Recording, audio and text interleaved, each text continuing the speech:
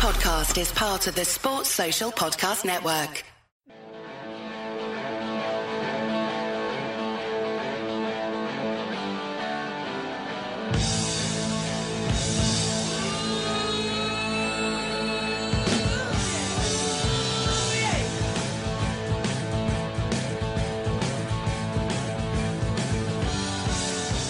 Hello and welcome, lovely listeners, to the Anfield Index podcast. It's episode 223, and I'm Trev Downey, podcasting to you from the study in my home in a field in beautiful rural Ireland. And I'm joined, as ever I am, by Carl Kopak and the very remote Cam Branch tonight, while in the background, always observing, always offering up his hot takes in the chat box. Never commits to the voice, is Guy Drinkle. Now, nobody's ever accused us here on the Anfield Index podcast of elitism or snobbery. We accuse each other of these things, but that's for your amusement. However, I am aware that this relentless obsession I have with literature, even the terrible stuff, may seem a bit indulgent at times. So, in an attempt to level the playing field a bit, and inspired by some of the more risque lines that we were quoting last week, specifically myself at the start of those awful novels, here's some of the finest unintentional double entendres ever aired on TV and radio, as collated on Twitter by my virtual Twitter pal at Hippoclopamus. I want to give him full credit for this. So we have a few here. I was running them past the lads all earlier on. Hopefully they're not stitching me up and this is acceptable. If it's not, I'm sorry in advance. So we're going to start with a classic one from a gent of the airwaves, Harry Carpenter. And on the Oxford Cambridge boat race in 1977, he commented, isn't that nice? The wife of the Cambridge president is kissing the cocks of the Oxford crew. It's lovely. It's lovely. In a similar vein, a famous US PGA commentator once said, one of the reasons Arnie, that's Arnold Palmer, is playing so well is that before each tee shot, his wife takes out his balls and kisses them, which is a nice little touch. I think you'll agree.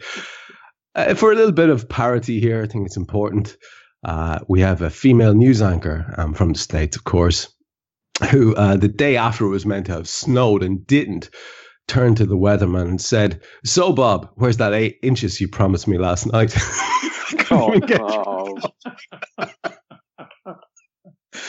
Golf related. Steve Ryder, famous BBC commentator covering the US Masters, said, Ballesteros felt much better today after a 69 yesterday. And we'll finish with one, maybe two more. This one is Mike Hallett discussing a missed snooker shots on Sky Sports. And he said of these two famous players, Stephen Hendry jumps on Steve Davis's misses every chance he gets.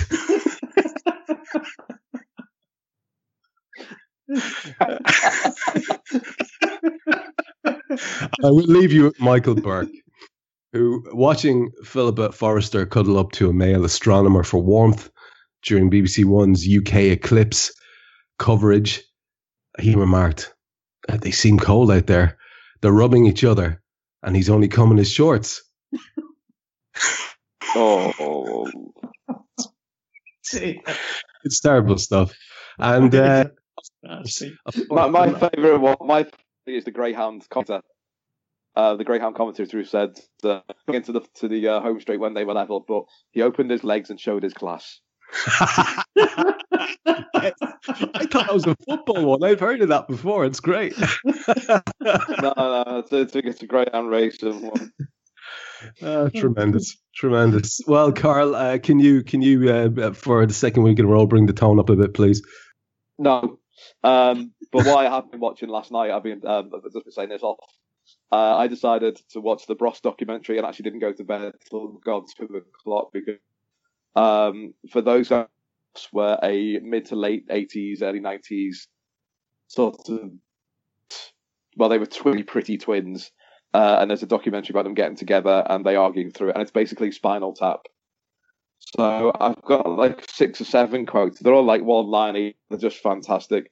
They're mostly from Matt. And it's Matt Goss and Luke Goss. And Matt is the singer Lucas, the drummer. These are mostly from Macos, and they're talking about they're doing a big gig at the O2 in London. This quote refers to this. Day, and fuck me, that's true. But we don't have the time Rome had. Macos. The best toy we had growing up was a dart. No dartboard, just a dart. Jesus Christ. One of my songs is called "We're All Kings," which is about a man sweeping the road. He's one of my kings because I'm thankful that I don't have to sweep the road. This one's one of my favourites. The letters HOME are so important because they personified the word home. I saw that video today. That's fantastic. He's so earnest, Carl, when he's doing it. Yeah. He actually means that. He's trying to be profound, isn't he? Yeah. Oh. I love this one as well. This is what I'm being from London. I'm a Londoner. Embankment. Big Ben. Cab drivers. But this one is just fantastic. They're talking about old band names, old bands they were in, and they all had names like all sorts of like slightly new romantic type names. But this one's my favourite, Epitome, which I believe is Latin for abstract. He fucking probably does too, doesn't he? Yeah, he says it with all seriousness. He's absolutely convinced that the word epitome means abstract. Oh, jeez, I've got to see that. I've got to see that. That sounds amazing. Jesus Christ, what a collection that is. It's one of those things. At some point, you genuinely think it's a piss take, and they're very clever. Then it actually gets really sad for a while because you're just thinking that their minds have gone totally. Yeah. And yet they do the gig, and they're absolutely fucking adored, and you've just no idea how. But didn't they go into acting or something? One of them is the singer, right. Matt. He got into a bit. Hang on, I don't know actually which one's which. But yeah, one's been in a few films and that. Yeah. Okay, sounds like a must-watch. So is it what's it called? Is it just called Bros? Bros when the screaming stops. When the screaming stops. Which is actually a quote from Terry Wogan, because he said that to one of their shows. What do you do when the screaming stops? Wogan. And that ended up being about 4 weeks ago after the interview. Yeah. But it's genuinely sad, but it's absolutely hilarious at the same time. Excellent. The thing about it is that it's more frightening. It's their show. It's not a documentary done by a third party. They created the documentary. Which would explain a lot, really. Yeah. Yeah. No one's got to say, you know what, you two look fucking weird doing this. Yeah, clearly But see it, honestly, go and see it. It's fantastic. Nobody's cast an eye over that at all, clearly. Okay, right. That's a wreck. Cam from far away. How are you getting on, my friend? I don't know if you want to give away too many of the state secrets as to what you're up to, but the signal is tremendous. God bless you anyway, so we can hear you loud and clear. What's your opening ideas? Well, as soon as I'm back in the motherland, I thought I would do a little motherland quote. To all the Dessies out there, the person who said this, you'll know who he is when I say. If you don't know the quote, that is. So here it goes. Love for the motherland will not leave my heart after death. Its fragrance will still be there in my dusty remains.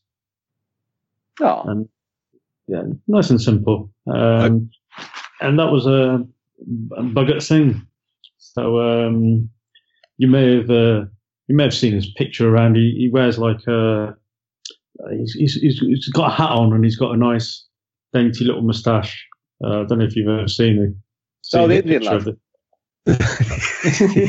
Yeah, that narrows it down. That's it. Yeah. You got it, Carl.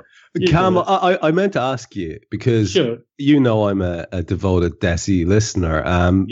You are quite often. It tends to be between yourself and Nina who's getting the hardest time, but it's mostly you. Yeah. And what I have noticed is that where we have Harinder leaning into the old lingo quite a lot, gags sort of responds bits and pieces. Neither yourself nor Nina are too chirpy when it comes to that stuff. I wonder what exactly is the story there. Is it something that you're not particularly familiar with, or is it pronunciation thing? What's going on? Because it's almost I've heard Harinder give you a little bit of ribbon about it at times. Is just a little? Yeah. What is the story there? Is it just that you didn't basically grow up immersed in it yourself, or what was it? Yeah, basically, I grew up in without trying to sound racial in any way, a very white area. So when we were about 3 years old, my dad did really well, and we moved basically we're practically the only Indians in the whole of the area. Went to an all-white school, and then my mum was trying to learn English, so I was only speaking English with my mum to try and help my mum learn English. So when I was a kid, I basically spoke very, very little Punjabi, and the Punjabi I do know, it's not great. Everyone just says, "Don't speak it. You're better off just speaking English." So when I was having my little fun and games earlier on with the local drunk, like I said to you guys, and he was hurling obscenities at me, I certainly got all those all right, and so I know all the swear words. So I don't have any problem. I don't know if you were there for the master class I received in those from both Gags and Harinder at one stage as well. I've been practicing my pronunciation of some of them. Obviously, I'm not going to do them live over the air, but yeah, I'm glad to hear you at least flexing those muscles when it comes to it. That's good. Yeah. I mean, every day is an adventure in the car here. Let's put it that way. So we hurl. It's just, I have to drive about 40 minutes to get to where I've got to go to, 30 minutes say. And it's 29 and a half minutes of swearing. Nice. Yeah. I like that ratio. Very nice. Yes. I am hoping that you do come good on that video that you promised us, so we can post it and give links to it for the listeners, because I'm sure it would be massively appreciated to see the carnage that you're having to endure over there, man. Sorry, I was going to say, I should say, I've got a similar thing. My own motherland has been involved recently because I have a friend who lives in South Carolina who very gleefully told me that she called someone who she works with an absolute gobshite the other day. In a South Carolina accent. How does that? That's tremendous. Just imagine any Southern Belle sort of voice. Yeah. Refer to call somebody a gobshite. That is true. That is tremendous. My own national language makes it across the pond. Yeah. Right? Yeah, you should be. You should be. It's like all these sort of poor, sort of confused Americans and African dudes and South African dudes and all sorts of guys asking me, Trev, what is crack? What is this crack you keep talking about? It's interesting. Yeah, look, we're disseminating the words. It's good. It's good to see. Let's get into the football ads a bit, because I know people want to get your take on a little bit of the whole aftermath of the City thing. Obviously, it's way too late in the day with another game having been played to do any sort of match analysis. Not really interested anyway, but I was wondering what your overall takeaway from it was, Carl. I know you wanted to have a little bit of a chat about City, not necessarily that aspect of it, the game itself or whatever, but I asked Mr. Mulby last night on Mulby in the Spot what was his takeaway, because he had been incredibly bullish about how he saw us going on to definitely do damage and win a title in this calendar year, and he was kind of unequivocal about it, and I was wondering if that really kind of hit him in the forehead and told him to stop and put a bit of manners on himself, but it hasn't at all. It hasn't really derailed his optimism. He's still very much, look, it was a game of the finest of margins. It literally could have gone either way. I've heard different reports. Some people saying, look, they were arguably the better team in the night, and that's the way it went. It's the only game of the season I haven't seen, and because it was a defeat, and because I am unbeaten Downey in the Premier League, I'm not even going to look at it, lads, just for pure superstition reasons. What was your take, Carl? Is it something that would derail any optimism you have looking forward to the rest of the campaign in the league?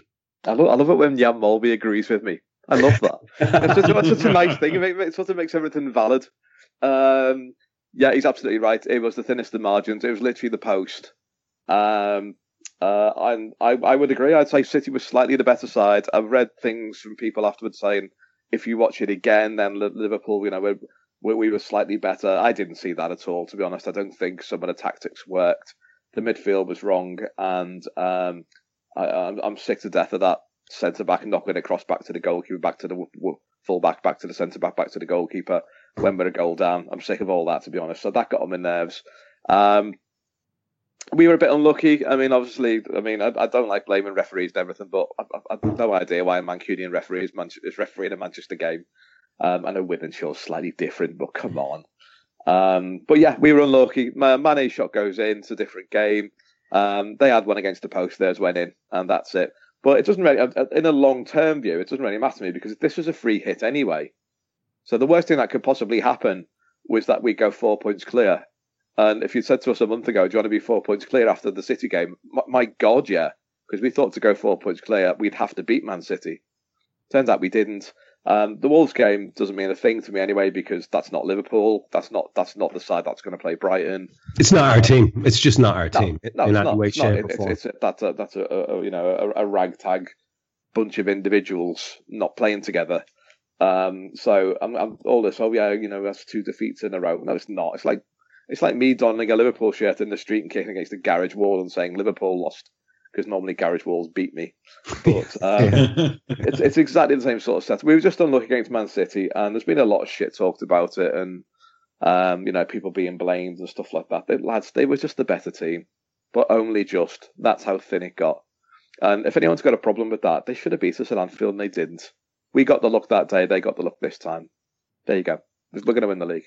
I genuinely that second to last sentence, because I honestly I'm still too superstitious to repeat your last one, but that second to last sentence is basically where I stand on it as well. From what I could see, the little bits I saw that were replayed endlessly on Twitter with did it cross line, did not cross line, oh Jesus, we've hit the post, oh my God, why didn't he do this, why didn't he do that, the shot by Sané just getting in, obviously it's a great hit and all that, but it does hell of a goal. It's a hell of a goal. Can I just say that? What a goal that is. Yeah. Because I said this, I remember this ages ago when, about 2 or 3 years ago, we played Tottenham at home and it was a 1-1 draw and Harry Kane scored for them. And there was people slagging off, I can't remember who the defender was. Harry Kane's got the ball sort of Annie Road end, and he's quite deep. I remember that point thinking, I don't like him being there with the ball, but he's got to do at least 3 brilliant things to score here. And he did all 3. And sometimes you've got to say, you can look at stats as much as you like. That's just fucking brilliant what you've just done there. That is amazing what you've done. And Leroy Sané did the same thing. And he did the same thing at Anfield in the home game. He did it near post. Yeah. Against Haircut last year when Haircut was in goal. But it's just a brilliant goal. It's absolutely brilliant. Just sidebar. Have you seen Haircut? Have you seen his performances since he's left us? We were talking about this on the Discord thing the other day about the worst players who've ever played for Liverpool. I think he's up there. I really do. And I watched a lot of El Hadj Diouf, but I just don't know what's happened to that man. I honestly feel sorry for the kids. Like the wheels have come right off. Anything I know it's selected highlights, but Christ, I've seen about at least 5 separate clangers. Yeah, and it's just like the poor kid's head's gone completely. I hopefully he will recover, but yeah. Anyway, sidebar. Cam, your take on the City thing again, pretty much the same premise put to you. Would you be a little bit more wary after that defeat, or would it have any impact on how? I know you were always saying, look, I'm not going to say we're going to win the league. Let's just see how we get on and stuff. Was there anything there that negatively impacted your optimism or comparative realism looking forward to the end of the season? I'm just praying to God Jurgen Klopp doesn't pick those 3 midfielders in an away game, in a big away game again, because it just quite simply does not work when we start with those 3. But you can see what he's trying to do there. But it didn't work. Yeah, it didn't work, but I can see what he's trying to do. Work.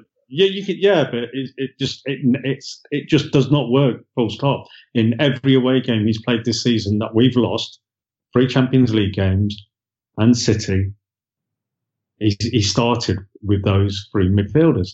Yeah, and the run goes back to, doesn't it, into last season? Yeah, well, and it goes into last season. Yeah, so so for me, Klopp cost us that game. Yeah, it did. No question. Klopp cost us that game. You can shout and scream at Dejan Lovren. You can say to him he should die and he's the C word or whatever. Yeah, but if Bobby Firmino had scored that goal, we would not be talking about their defender. We wouldn't even care who their defender was. When Bobby Firmino scored the goal for us in that City game, he was completely free. Nobody near him. Who was the defender who was meant to be marking him? Where's the abuse at their defender by the Man City fans? Would have been, oh God, who that well, would have been? Bobby was playing out on the right, so it would have been Laporta, the left back, who should have been tracking him. Yeah, he should have been tracking him along the company, Yeah, because Mo had gone into the middle. So where's the abuse there? Why can't we just accept sometimes, as bad as that Dejan Lovren is as a defender sometimes, and as many fuck-ups as he keeps making, and he was due a fuck-up, and he was, you can say he played Sterling onside for the second goal. They were 3 brilliant goals. Absolutely superb goals. The Aguero strike, he will never, ever score a goal like that again, I don't think. I'll be surprised. I've changed my mind about that goal. I've really changed my mind. I thought the keeper could do better. But then I watched it again and I thought, I don't know how a man's hand can reach up that quick. It's impossible for him to get. It just went like a rocket. Yeah. Sane shot, like you said, Carl, inside of the post. There was nowhere else he could have hit it to get it past Alisson. And he hit that spot. 2 goals. And then our goal. 13, 14 passes. The Trent pass with his left foot. His left foot to Robbo. First time cross to Bobby. Completely free in the 6-yard box. Criminal defending. Yeah. Bang. Easy goal. Yeah, we were close. We could have, with the Mane shot and Salah following up, just missing 2 more cleared off the line as well. But we didn't start imposing ourselves really in that game till Fabinho came on. I thought we looked scared, to be honest. We looked really scared. We were playing not to lose. Yeah, but in a game of moments, if you recall, in the last couple of games, we were saying Klopp's got right inside Pep's head there. And it seems as if the opposite happened this time, because our manager kind of went with something that, most of us would be saying, oh, really don't get that. That's a strange maneuver, that. And then even when, there could have been things done at different times in the match. And again, I'm a fella who's reading match report here, but I'm just talking about introduction of substitutions when Jaqiri makes his appearance and all the rest of it.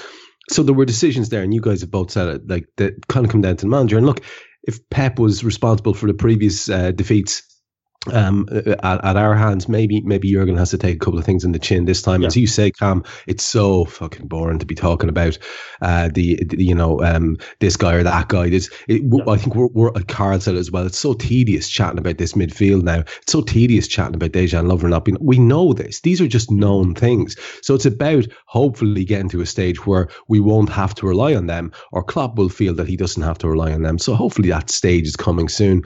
I mean, we are entering a period now where we're going to have some guys coming back, and that's going to make a massive difference. We'll talk later on in a little short spell about, potential incomings. I know there's a big push on the channel, and especially on AI Pro at the moment, talking about transfer committee stuff and all that. It'd be interesting to get your thoughts just briefly on that, whether it's pie in the sky, or whether there's any possibilities there at all. But just to touch briefly, Carl, on the cup thing, we were both quite dismissive there in the way we sideways mentioned it. Sorry, Craig. Sorry, Cam. Before you go on to the cup, let me just say one last thing about Man City defeat. One last thing. Thinking about it now, we've lost that game. We've lost our unbeaten run. That's actually taken away an added pressure. Yeah. Because the longer we went on undefeated, the bigger that pressure was becoming, as well as trying to win the league. It hurts. Yeah. Doing so well hurts sometimes. It does. So to have that pressure now removed, nobody's talking about us now being invincible, undefeated for the rest of the season. That's gone. It's done. That pressure is completely removed. It's out of the players' heads. That is actually massive for me. Yeah. That will actually help us now. Well, we'll think about last season. What happens last season? Aside us, who are potentially wonderful but a bit flaky, we are the ones who go and put it up to Manchester City and end their run. Now we're the ones sitting perched at the top. It will still take a further 2 results to go in their favour and against ours before they can overhaul us. Just people need to remember that, and just we don't have to play them anymore. Yeah, so people just need to calm down. We need to match their results between now and the end of the season, and there's a potential to win the league. So that has to leave you optimistic. But again, and a point well made, Cam, at the end. It's a good way to round that out. But just to go sideways to the cup thing, Carl. I mean, you spoke about how it was a team of individuals. There was no apparent game plan. I would say that was the main feature of that match for me, because I had to do Raw afterwards. And normally you can see things that were trying to happen. All we could really talk about was the fact that the kid had done really well. Keanu Hoover, he came in, he was fantastic, and the other two kids, I really felt sorry for them. They were kind of marooned without the senior guys, nominally senior guys, doing a whole lot to help them. I think I remember 2, maybe 3 runs by Naby Keita. That's it. I think I remember 1 contribution by Danny Sturridge. That's it. I think I remember 2 contributions by Divock Origi, the much, much, much sought after Divock Origi, more of which later. He's on the pod next week. He's on those. He's signing for Anfield Index. Yeah. But like those guys, those kids were let down. But that's the point. The point I'm getting at. There was no game plan there. I heard someone saying afterwards, BBC didn't, they were looking for a narrative, and they were, and it was an atrocious coverage. But there was nothing really to point out in terms of good play or patterns of play from us at all, because it was disjointed, right? Yeah, we basically said, but the starting lineup basically just said, lads, we don't care. It just absolutely shouted those words to the Wolves team. Help yourselves, free hit, it's all yours. We don't want it. And which I'm absolutely, but bearing in mind we're top of the league, I'm fine with. If we were 12th in the league, I'd have a problem with that. Yeah. But there was nothing going on at all. I mean, the highlight of the game for me was Rafa Camacho running up front and Klopp telling him to get back because he's not playing in the reserves at the moment. He's played a senior game. I love that. Yeah. Very, very nice. But get back, keep defending. I thought Rafa Camacho did very well, and obviously the kids did very well to say, he's 16. But no, it was just bloody awful. James Milner had the worst 10 minutes I've ever seen in my life. Genuinely remarkable, wasn't it? It was genuinely remarkable. And you can see him just sort of like trying to get back into it again. And the more he did it, the worse he looked. He's just had one of those nights, really. And he kind of reverted to that old James Milner things that he used to do, like falling over and stumble running. And yeah, it was remarkable because fit. Wasn't fit. Possibly, yeah, but certainly the guy just looked. He looked off the pace all right, but I mean, he's been so poised for us most of this season, and he doesn't tend to do that. Yes, he kicks guys up in the air, but he's been very poised in the ball. But wow, he was kind of all over the shop, and I felt sorry for him too, because he was really taking on a lot of responsibility, pretty much sitting between those 2 inexperienced centre halves, and trying to take the ball off them and guide a bit of play. There wasn't a whole lot from his buddies in midfield. There certainly wasn't much by way of offered runs from the guys up front. So it was a tough outing, and I think it was one of those ones you get through, and there'll be no magic of the cup talk for me. I agree with you completely. Cam, are you making it 3 out of 3 there for the whole concept of, look, if we were 5th, 6th, 7th in the league, you got to take this shit seriously. But seeing as we're not, seeing as we've got a once in a 2-3 decade opportunity here, it's actually better for us to not be in it, without wanting to sound too cynical. Chris Williams did a tweet the other day, and as much as I wanted to disagree with the tweet, because I believe that every football team priority should always to try to win the competition you're in, regardless of what your standing is as a football club. You've got to be aiming to win trophies. Surely that's one of the reasons you exist as a football team, is to win. But the point is, we've got this, as Chris said, a big millstone hanging around our neck. And it's the fact that we've not, let alone won the league, we've never won the Premier League, because obviously football started in 1992. And let's not forget that, people. Okay. Important fact. It's very, very important fact there. So because we've got this huge millstone around our neck, and it's getting heavier and heavier as every day passes. Forget seasons. Every day it gets heavier and heavier. We have to literally put all our eggs in the Premier League basket. We've got to give it our best shot, because right now, the position we are in, it is our best opportunity. If you said, come last August, come January the 10th, Liverpool FC will be 4 points clear with so many games to go, and they played City twice. We've dropped 9 in 63. We've dropped 9 points in 63. You wouldn't have believed it, would you? You wouldn't. No. You would never have believed it. So we have to go for it. We have no other choice. I'll go further. We owe it to everybody. If we go out the Champions League, I'm not crying. Not at all. If we get more rest than the other teams, I'm fine with that. I want number 19 over number 6. Easy, same. Absolutely. Yeah. This is a bone of contention between us as a trio because Yeah, you're all Champions League, aren't you? You're all MasterCard, aren't you? And I'm Heineken sponsorship. I'm fully Gazprom, as you know. Yeah. Look, no, it's not that. It's the most romantic thing in my footballing life has been the European Cup. I just fucking love it. But of course, do you know what? Part of it is I don't want to say it out loud that I'm so obsessed with the league and win the league. I guess that's partly what it is as well, because these years just keep tacking on to each other. As Cam says, it's getting ludicrous. And you know, Carl, what they're going to lean into is that exact fact. If we do manage to hang in and around the top for another month or two, we've got a list of 5 fixtures coming up now, which some people will dismissively refer to as very winnable. Whether they are or not, whether it's not something I like saying. As you know, I'm not overly bullish in that regard. I just like to say, look, we should win them, absolutely. But if we manage to hang on in there, and if we're heading into that Champions League game against Bayern Munich in the same position that we're in now, in other words, if we've won everything and we're still 4 points ahead, it starts to become incredibly, incredibly real. And you know what they're going to lean into. They're starting it already, Carl. I know you've got strong thoughts on this, like myself, but the nonsense from certain corners of the media at the moment. And yes, you could say that there are certain parochial corners of the media, but it's not just that. The BBC coverage of Liverpool in the Cup was nonsensical. They need a cup, they said. Mr. Shearer, the priggish stuffed shirt that he is, disgusted. By the way, how old looking is Alan Shearer? He's 114. Is he Mr. Magoo now? I've no idea, but I know for a fact that I'm older than Alan Shearer and I look like his son. I've no idea what's going on here. It's ridiculous. Well, hang on. That begs the question: how old are we this week, Trev?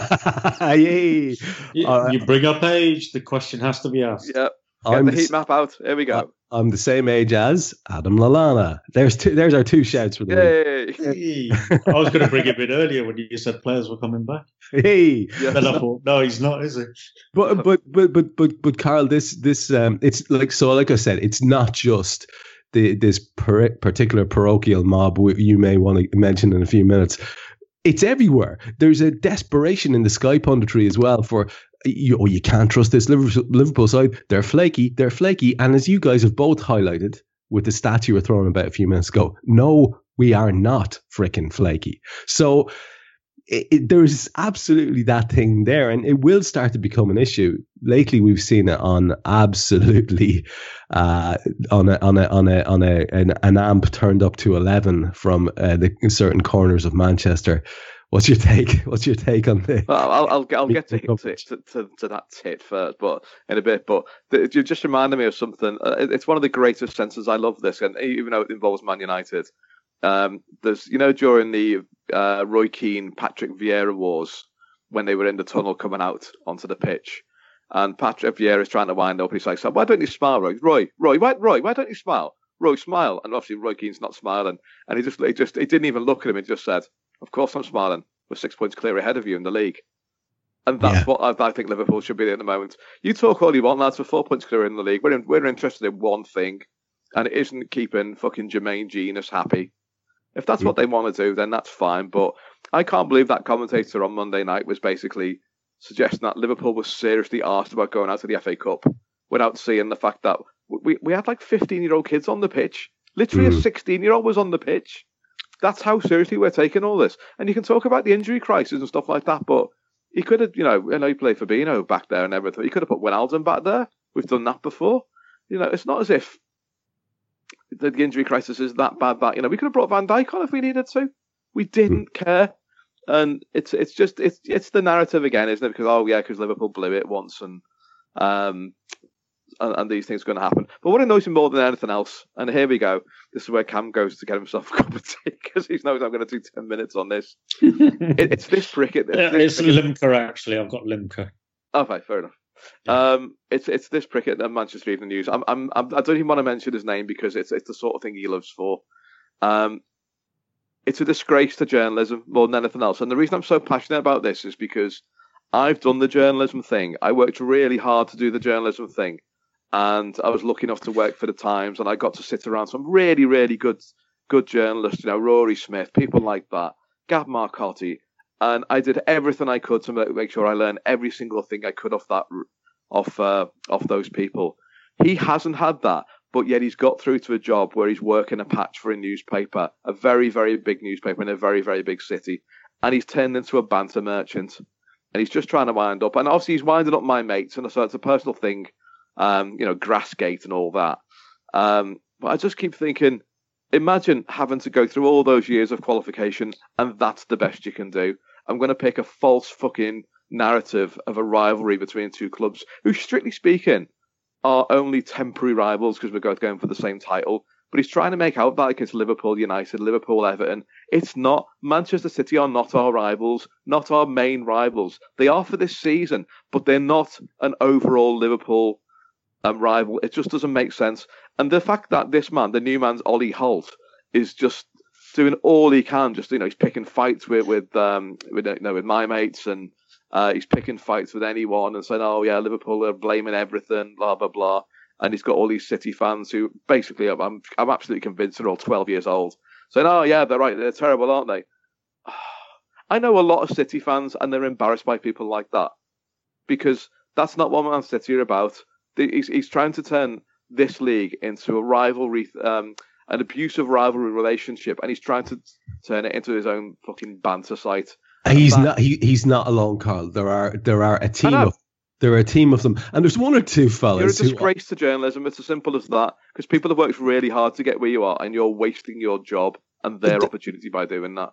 And there are one or two who I'd have expected much better from, who are absolutely chomping at the clickbait bit. I'm being very surprised by one or two. I'll just leave it at that. Like you, I'm not going to mention names because it's taken me. I've been taken aback. I saw the lad in question, the first guy you were chatting about, when he was being confronted about the big gaps at the Etihad. He said, "Yeah, well, other clubs hide their empty seats better than City." I mean, this is the level of delusional nonsense that we're talking. Yeah. And as you said, they're being rolled out there as sort of. You absolutely get the feeling. Of course, it's in the particular newspaper's interest to stoke all this stuff, but they're like sort of comical alley types. They're like a load of Sean Spicers getting rolled out talking shit about Trump. It's bananas. It's just banana stuff, and they look so ridiculous. And it's a very strange thing. I do wonder. I mean, I don't want to be totally parochial about it. I mean, do either of you remember? Do we have our equivalents? I mean, is that a thing in the? Can you imagine Mel Reddy doing that? Well, that's what I'm trying to think of. Like, yeah. I'm trying to think. I suppose there was a time maybe during Brendan's tenure where there were one or two chaps who sort of seemed a bit favoured and maybe went out on a limb they shouldn't have been on a few times, which might have made them look a bit ridiculous. But nothing to this extent that I can recall. It's a remarkable thing, as you said. This whole, but it goes the other way though, Trev, as well. And in the interest of balance, I saw people last night saying what City did to Burton last night was absolutely classless. Oh, I'm sorry. Are you new to the fucking ridiculous. Game? Are you new to the game? If that's us, I want 10. Yeah, it's just like I mean, we classless when we put 9 past Palace. Well, we put 10 past Fulham. We put 8 past Swansea. Gee, we put 6 past Man City in 96, 94, 96, 96, I think. We put 10 past them in a week, beat them 4-0 midweek and then 6-0 at Anfield. And, do you know what? If you're going to pick a fight, but don't pick it over fucking grass or, they scored too many goals. Or I've never heard anything so ridiculous in my life. Yeah, it was windy at Molineux, as well. Did you hear Kloppo talking about the wind? That was fantastic. Yeah, but look, I'll be honest with you. Well, that shows what the level of what he felt about the game. Yeah, exactly. I mean, it really did. Although he did seem quite angry. I want to talk to you about one little thing, back to one little thing related to that match in a second. But Carl, I need to say something about the match as well. Sorry, you reminded me of something there, Carl. That Fulham game where I think it was back in '86 or '87, where we were 10-0 up in the first leg. It was 85, 86 it was. Yeah, it was League Cup, right? It was like first or second round League Cup. Yeah. I saw a photo of the I saw of the program the Fulham put out for the second leg, and it basically had a picture of Maradona looking wary with the number 10 on his shorts, and it was just I thought, hats off, lads. These are that's exactly how that should be treated. Like the very concept. And they also said, in the interest of extra time and penalties. in the event of extra time. Absolutely fair play to them for that. Absolutely. That's also, their fanzine at the time, I hope it's still going, I'm not sure, was called 1F in Fulham, which I think is a fantastic name for a fanzine. Yeah, it's listen, I'll be honest, it's a ground that I know at least 3 or 4 people are particularly fond of going to as well. But look, lovely ground. The thing that I wanted to bring up, Cam, before we give you last word on this section is the interaction between the manager and our number 6 as he went off. I was saying to people, I had my elf fella banging on the window. He was distracting me, so I didn't get quite to see it, and I haven't seen it since. Obviously, who's going to look at that again? But it did seem as if Klopp was rightly bent out of shape. I put it to Jan last night, who was in the ground, and he was saying, yeah, I did see that, but he didn't see it really too clearly. But he said, it did definitely seem as if he was bent out of shape. And I was looking at the quotes from Klopp in the immediate aftermath about in the press conference immediately afterwards. He said about Lovren's injury, it's a hamstring. It's what I heard. Without any signs before, I asked everybody, no signs, nothing, just out of the blue. So that's the decision you have to make, referring to putting in a kid. I'm not sure what you all would have said immediately from the beginning if our centre-half situation was Fabinho and Kiana, and then probably a few very smart people would tell me that I don't respect the competition or whatever. Now, he had a narc on. He still had a narc on in the post-match presser, and he seemed to be particularly bent out of shape with Deggs, and he has a bad track record in this, doesn't he, Deggsy, with not fully informing the manager of his situation? Oh, right. I was not aware of this at all. I didn't have a clue. I didn't notice it as he went off. Yeah. Maybe I was too busy in the Discord group at the time. Plus, it was silly o'clock here, and I was probably half asleep at the same time. So I'll be honest, I didn't notice it. But yeah, it's another thing to beat Deggsy with, I suppose, isn't it? It's just, I think there were an awful lot of things that were just unfortunate, that happened in that game. But anyway, look, it's just a sideline. If you didn't see it, I'll leave you to go and make your point, and we'll start to segue out of the footy. Yeah, I mean, going back onto the cup and how we've obviously disrespected it, and how apparently it's really important that you win the League Cup, because then that leads on to bigger and better things. Or the FA Cup, sorry, my bad. Alan Shearer, when you won the league with Blackburn, what round of the FA Cup did you get knocked out of? Okay, nice one, Alan. You got knocked out in the third round. Well done. How did that work out for you that season? Oh, you won the league. What would you rather have? On the last day of the last minute. Yeah, and what would you have rather had, Alan? The league or the FA Cup? Be honest, Alan. Come on, be honest. So, if you really want to get some facts about it, and Paul Tompkins did a brilliant piece. I don't know if you guys have read it. It was put up in the Discord chat group, so I did click on it and I had a read of it. And he's gone back over quite a few years. And because Mourinho beat us in 2005 or whatever it was and went on to win the league in his first season because of winning the League Cup, and because of that one instance, that is now the norm. You have to win a trophy. He did do it with United as well, though. And he won the Europa League. But then, how did it work out from how did it work out winning the league? But I agree, I do agree with what he's doing there. I'd love Liverpool to have. We've always said that.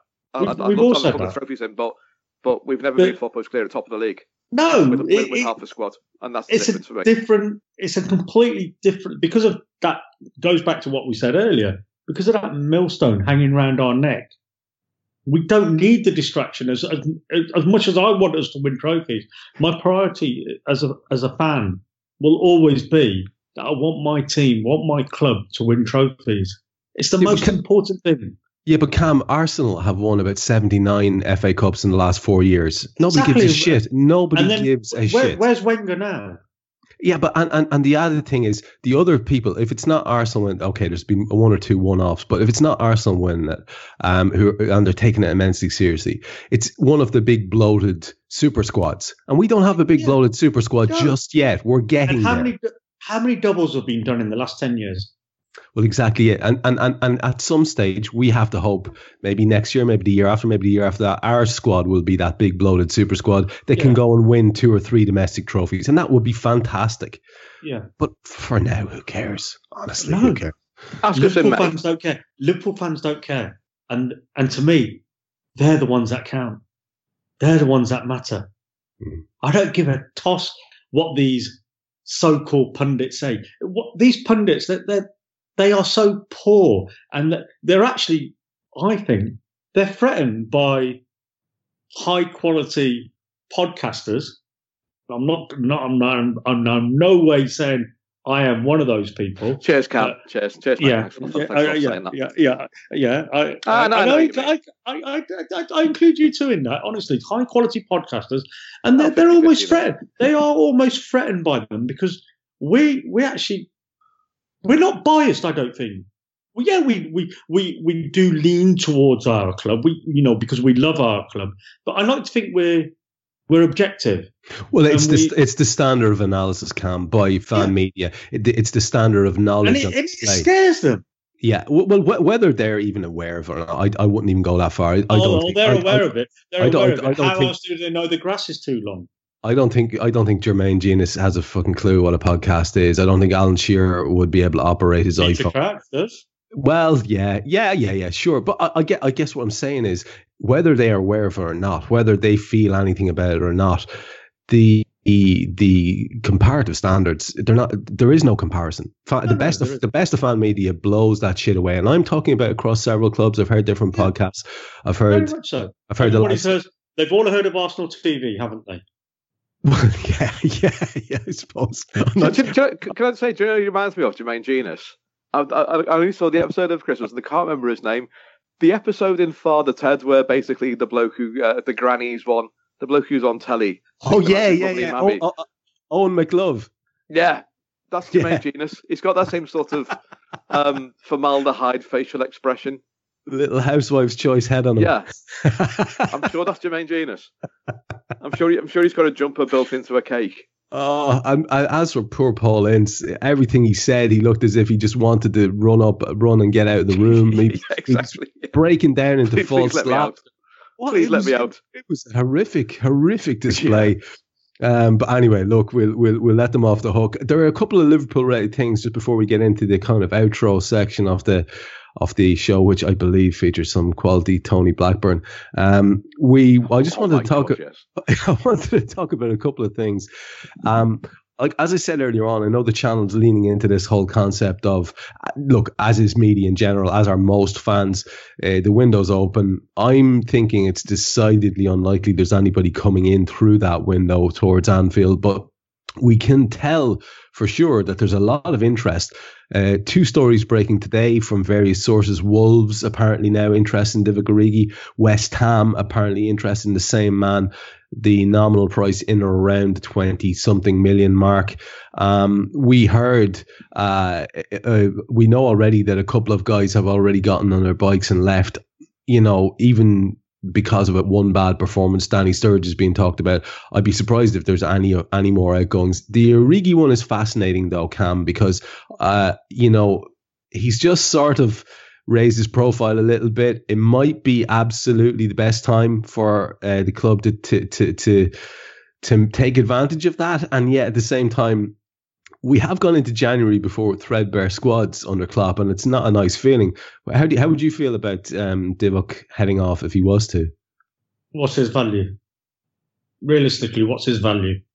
To the squad, you mean, in terms of what he can contribute? Well, transfer value, 20 million? 16 to 20. 16. Let's say 20 then. Does that matter? Does the money matter? I'm talking about. That's the point. That's the only reason you'd sell him, right? Because you need the money. It's you want to free up some wages. Well, 6 months isn't going to make a shitload of difference in that respect for me. But what about the point? What about the point that he's comparatively hot now in terms of he's got that high-profile winner? He belted one in, God bless him, against the Wolves in the FA Cup. Lovely goal. There's transfer value then. Is 20 million that vital to Liverpool FC right now? Well, it's that's the point. What's more important is we've got a good quality body in the squad that can come in certain situations to help out when needed, to give players the rest that they need up top when they need that rest. And it goes back to, we need to keep the strength in numbers for our title challenge. And he's an important part of that. They've got a valuable 3 points that really kicks us on through December. Let's not forget that. Well, I'm gonna stay with you and then go across to Carl on one other related thing, because we also heard in terms of incomings, Aaron Ramsey's agent putting it about that if this Juve move breaks down, he would preferably go to Liverpool in the Premier League. It was nice of Ramsey's agent to put it out there. We also had Sean Dyche talking about whether or not the rumours about Tarkowski being available and maybe heading Anfield way were true. He said there's a lot of rumours out there, not much fact. He told the news conference in between Shoe and Worms, he said, this is just bizarre. It's that time of the season. Everyone's looking for a snippet, but there's a lot of phantom stuff out there. There's a lot of phantom stuff out there, said poor El Gaishi. And he's an odd character, but I tend to believe him there. We saw what Jurgen said when he was irritated. He was like, "This is what you people in England just want to buy players. What am I supposed to do? Buy them for 2 weeks, then I'll get all my players back and tell them, well, thanks for the efforts." Exactly. But is there an argument, Cam, for the fact that that's an area that needs strengthening anyway? So if there was someone available, it might be nice to get them and might make all the difference in the title charge. What do you think about that? So we've gone from looking at Koulibaly of Napoli to Tarkowski. How do you pronounce his surname? Tarkowski, yeah. Tarkowski of Burnley. Tarka the author. Yeah. There's one for the teenagers. Yeah. You're full of those, aren't you? Christ alive. We'll be chatting about Silent Deer at Hollywood next. Sorry, listeners. Yeah. But anyway, sorry, Cam, you were saying about. Yeah, so what was I saying? I mean, from Koulibaly to Tarkowski, you're right. Yeah. So what are we aiming at here? Are we aiming at just a good Premier League defender, or do we want to get somebody superb in alongside Virgil van Dijk, but then push the development of Joe Gomez back? But we do need a centre-back, because we've got a centre-back who doesn't tell the manager when he's not quite right and carries on playing and gets himself injured now. We've got a centre-back in Matip who has a tendency to break down every so often, more often than not. Joe, he's still learning the game, despite how well he started at the beginning of the season and how good a partnership he developed with Big Virgil. Something happens to Big Virgil, and that's why he didn't travel to Wolves, because he had a little issue. He's played every single Premier League game. He's played every single Champions League game, I believe. I think the only other rest he's had was the game against Chelsea in the Carabao Cup. Yeah, he's played everything. So he's been overplaying this season. We do. I think we should be looking at getting a top class centre back in, rather than just a good, and then hope Joe develops into. Because I do believe that Joe is the real deal. I mean, I've said it before, and I think they're a fantastic partnership. I think they work really well together. But I would like to see if we want to become that big super squad and challenge on all fronts and challenge for all the trophies, we need to be getting in the best possible players we can. There are rumours about. We've tried that, proven Premier League. How's that worked out for us? Yeah, I don't. I think everybody at this point would think we've moved on from that particular status to the kind of stage now where there's a kid who's been linked with Manchester United all the way back to when Mourinho was there. Eder Militao, he's a 20-year-old playing for Porto. Very, very highly rated kid.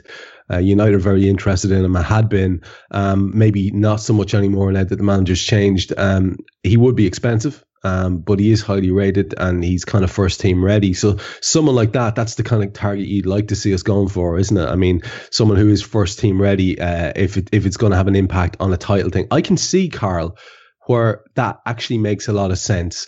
And it's not a comment on Lovren or Matip or the fragility of their comparative bodies. And it was really interesting to hear that Dejan had only played 7 games in a row for the first time against Wolves and actually had to hobble off after 4 minutes. That was the longest run he'd ever had, 7 games in a row, and it didn't last very long. So there is an issue there around the robustness of the centre halves that we have, regardless of what you think about their comparative talent. I think also you got to say that we were those 7 games we're in like 2 and a bit weeks. So I think you got to. Otherwise, it sounds like 7 weeks, 7 games. And 7 weeks doesn't sound a great deal for a run, but we were playing every 3 days. Yeah, but this is over the course of his career. Never more than 7 games. Yeah, I know. That was quite a shock to me. I was aware he's always picking up niggles, but I didn't know that. I thought Matip was far more fragile, and he's done much longer runs. So, what about that concept of getting someone in now, like absolutely now, to make a difference? If it wins us the league, I'm up for it. Yeah. That's as simple as that. Yeah, I mean, I don't really care about people's egos or anything like that. I just want to win the league. And I don't get the whole Lovren hate thing at all. I think he's all right. And I think he's had 1 bad game this season, and it just happened to be the worst game, and he wasn't alone in that, Gini Wijnaldum. But,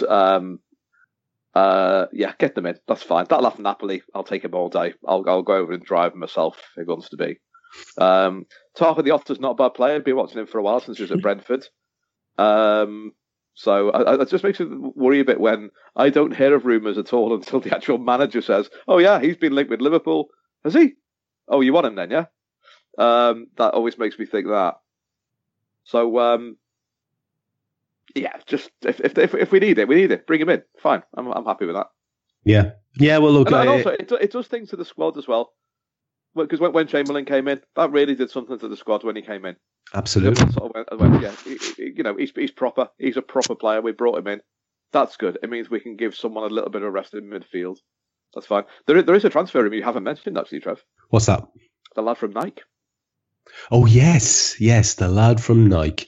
I've heard people... He's going United. He's not going United. He will be... I'd best not say it in case fucking Stu Brennan's listening in.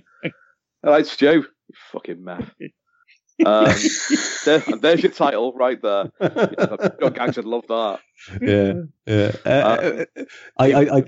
I don't think he'll go there. I mean, unless he's really looking to make his life miserable. Why would you do that? It's ridiculous. Exactly, yeah. I made one calamitous decision. Yeah, here comes the next one. About that. It's marvelous. I mean, he would literally be rivaled only by Mickey Owen for making disastrous decisions if he did that. By the way, did we see the soccer sixes where Jason McAteer kicked Michael Owen up the arse? Loved it. He didn't kick him hard enough, did he? Yeah. Oh, it was great. It was great. And he was so wound up, Jay McAteer. He was so wound up. I'm not as big as fan Jason McAteer, but I had nothing but sympathy for him for that. The way he kept saying, he's English. It's because he's English. Yeah, and he was he was moaning at the media an hour later as if it had just happened. He went on Twitter the next day. I love that. I'm all for that. Just tell McAteer you want some red sauce. Yeah, that is the effect of Michael Owen, fellas. That is the effect of Michael Owen and some people. It's an interesting thing. Look, let's get out of here. We have a guy in the background knocking on the windows and telling us our time in the studio is almost up. So before we go, let's finish with our weekly Tony Blackburn quote, Carl. Okay, this is about the time he worked as the breakfast show DJ on Radio 1. I'll say again, if you haven't heard the show for a while, Tony Blackburn won the King of the Jungle in Celebrity, what's it called, in 2011, and he's a Radio 1 DJ for years, and his book's fantastic. It's called Poptastic. And there's this paragraph. The breakfast show has all the right ingredients. I get a particular kick out of all the time checks and travel news. And no, it might sound ridiculous, but I'm actually very proud of inventing the persistent time check.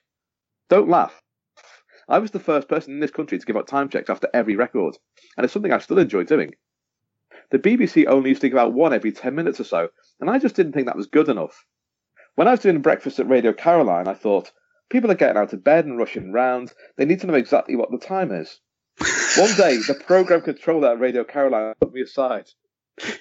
Do you know you're giving up time checks the whole time? Yes, of course, I replied. On a breakfast show, it's exactly what people need.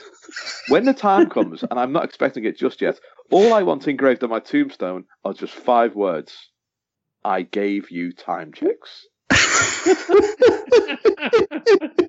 It's not quite you made the people happy, is it? Yeah, exactly, yeah. Those of you who seek a monument, look around you. It's not quite the same thing, is it? Jesus, that's incredible. He is just unendingly entertaining. Yeah. I love how much he obsesses about the nerdy DJ stuff. Really, really worrying about his duty of delivering time checks, and then effortlessly segueing into talks about rope and hanging the wrong people. Exactly. Yeah. Oh, what a character! Don't bother with that. Just give them rope. It's still my favourite line ever. So what about if things are wrong? You know, maybe it's a false conviction. Don't worry about that. Just give them rope. Just give them rope. It's 8:33 here on the Yeah. Oh well. Like I said, we have kind of run long chatting about football, but I think we did it in a way that was sufficiently digression filled and humorous that we put in our usual amount of guff. So we should start wrapping it up. Cam, before we go, any last ideas from yourself? Yeah, I've got a nice little quote here. So here we go. We should play some music over Cam's last quote. You know, we really should. We really should have a jingle for your last quote, because they are. You should just start. You should just hit the button, do the jingle, and then when the jingle finishes, I should just start the quote, shouldn't I? It's like the last section of the Jerry Springer show. Right. Cam's last words, when he just sits at a desk on his own with a book on his lap. I'm writing this in now. This is getting written. This is going in the show next week. I'm going to find the cheesiest jingle possible. Oh, thanks. Simon Bates's Art Tune. Look for that one, Trev. Yeah. Well, currently, I'm thinking green sleeves or some sort of, or maybe the girl from Ipanema. Maybe that might be good. Nice. And if the listener can imagine a bluebird just descending onto Mr. Branch's shoulder. Yes. As he gives this quote. Yeah. So in lieu of that, just for now. Ladies and gentlemen, Mr. Cam Branch. Off you go, kid. It's not about winning or losing. It's about not giving up. Sometimes we put so much stress on winning or losing that we fail to recognize the lesson in everything. And the lesson is what matters. It's how you will win after a loss. It's how you will keep winning after you've won before. We must fail in order to succeed. Is that anonymous? It says Egypt, the Good Vibe Company. What does it say? What? Egypt, the Good Vibe Company. Are you advertising now? I'm not even sure. That's what it says. Are they words? Okay. Egypt, the Good Vibe Company. Well, there you have it. And I feel now as if you probably have given a plug to some organisation now 3 times in a row, and I keep asking you to repeat it. I'm only doing as told. I can't wait to have a jingle next week. It's going to be great. Carl, did you have an extra thing on top of Tony to finish us out with? Well, I've got one quote and 2 plugs, if that's okay. Yes. I've literally just thought of this because what Cam's just said. Everything is just darkness lit up. Oh, what's that? That's nice. That's nice. That's Falling Without Landing by Carl Kopak, which is available on Amazon. That's the best one yet, pal. That's the best one yet. Yeah. No, there's a friend of mine does like a book quote thing on Instagram, and she asked me if she really likes that line, so she asked me if you can put it up with an image behind it. So I'm quite proud of that. So I've actually made a book quote thing. Lovely. Because of that. Alex says it in my book. And my plugs are some green grass is back. Some green grass on a ball. We've had we're back for the new year. We've had 2. I've done something on. And people are going to think, oh, why would I read that? About Barbados against Grenada in 1994. Why wouldn't you read that? But it doesn't sound like it's going to grab your attention. But if I tell you that in the last 7 minutes, both teams tried to score an own goal to go through, it's worth a read just for that. Yes. It's a mad situation. It really is. They both tried to score own goals, and then of course they had to stop each other from scoring own goals. Tremendous, just the best. Which is just brilliant. And this week, Stephen, we're doing an FA Cup series this year with 1 story per round. So Stephen Scragg's taken after the 3rd round, where he's talking about Burnley 0, Wimbledon 1, and Wimbledon were non-league in 1975. And I think Scraggy's a brilliant writer, so I'd recommend that. Absolutely. Did you manage to put any video links to that piece of yours? Because that sounds like something people would love to see. It's not very good, It just shows the goal that made it 2-1. Right. To tell you what it was, and I'm running out a bit short of time. I'll do it very quickly. So basically, Barbados had to win 2-0 to go through to the finals, and for some reason, the authorities decided that there was to be no draws, so everything had to be settled with extra time, and it's like a golden goal situation. But golden goals were now double. So basically, when it went to 2-1, and they were going to lose, there were like 3 minutes to go, and Barbados were going to go out because they had to go through by 2 goals. So they're only 2-1. They've only got 2-1. So they scored an own goal to make it 2-2, which forced extra time because you can't have draws in 90 minutes. And then they scored 1 goal, which of course became 2 goals because golden goal counts double, and they went through. Absolutely mad. I love that. People are going to have to play that again just to think, well, what has he just said? Yeah, it's absolutely mad. Yeah, you do. You have to really concentrate in that sentence. There's a lot going on. But at the same time, when it was 2-1 and Barbados was trying to decide to score an own goal, if Grenada had scored an own goal, they would have lost 3-2 and gone through. So they were trying to score an own goal as well. Tremendous amount to unpack here. This is going to be good. I recommend both pieces, as I would recommend everything on the blog.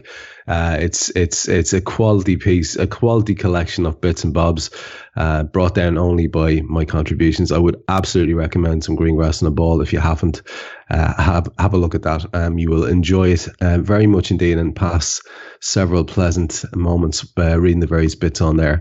In keeping what Carl did last week, mentioning a Liverpool charity, I just wanted to mention something good that I saw the club was doing, because we're always quick to harp on the bad stuff and why they're not good enough. And it was nice to see on the official site that the match-worn signed Liverpool shirts, which were auctioned off by the Disasters Emergency Committee, had raised a total of £13,186 for the Indonesia tsunami appeal. The jerseys had been worn by the team during the Champions League tie at Napoli, and they were donated to the DEC in October when they launched their tsunami appeal following that tsunami on the 28th of September that absolutely destroyed the island of Sulawesi. So look, it's nice to see something positive and a positive contribution. I just thought I'd finish with that. And I'm assuming then, lads, that there is nothing else that I've left AWOL. I think I've gotten quotes and plugs from both of you. We should finish up with Guy kind of tapping his fingers on the studio glass there in the background. So we will wrap up this particular episode of the Anfield Index podcast. And we will say that we thank you very much for your support all the way through 2018. We're into 2019. This is the first one of it. We hope that this year we'll see more of you joining us. And the only way that's going to happen, folks, realistically speaking, is if you tell somebody about our particular brand of nonsense here and how they should really be listening to it. You know we'd appreciate it. It's pretty much all we ever ask of you for this free show. We enjoy doing it, so maybe share that with somebody else. Even if you're not that gun yourself, they might be. So on that note of asking you for your support a little bit in that way, let's finish up. I've been Trev Downey. Until we speak to you again, be kind to your fellow Reds and stay safe out there.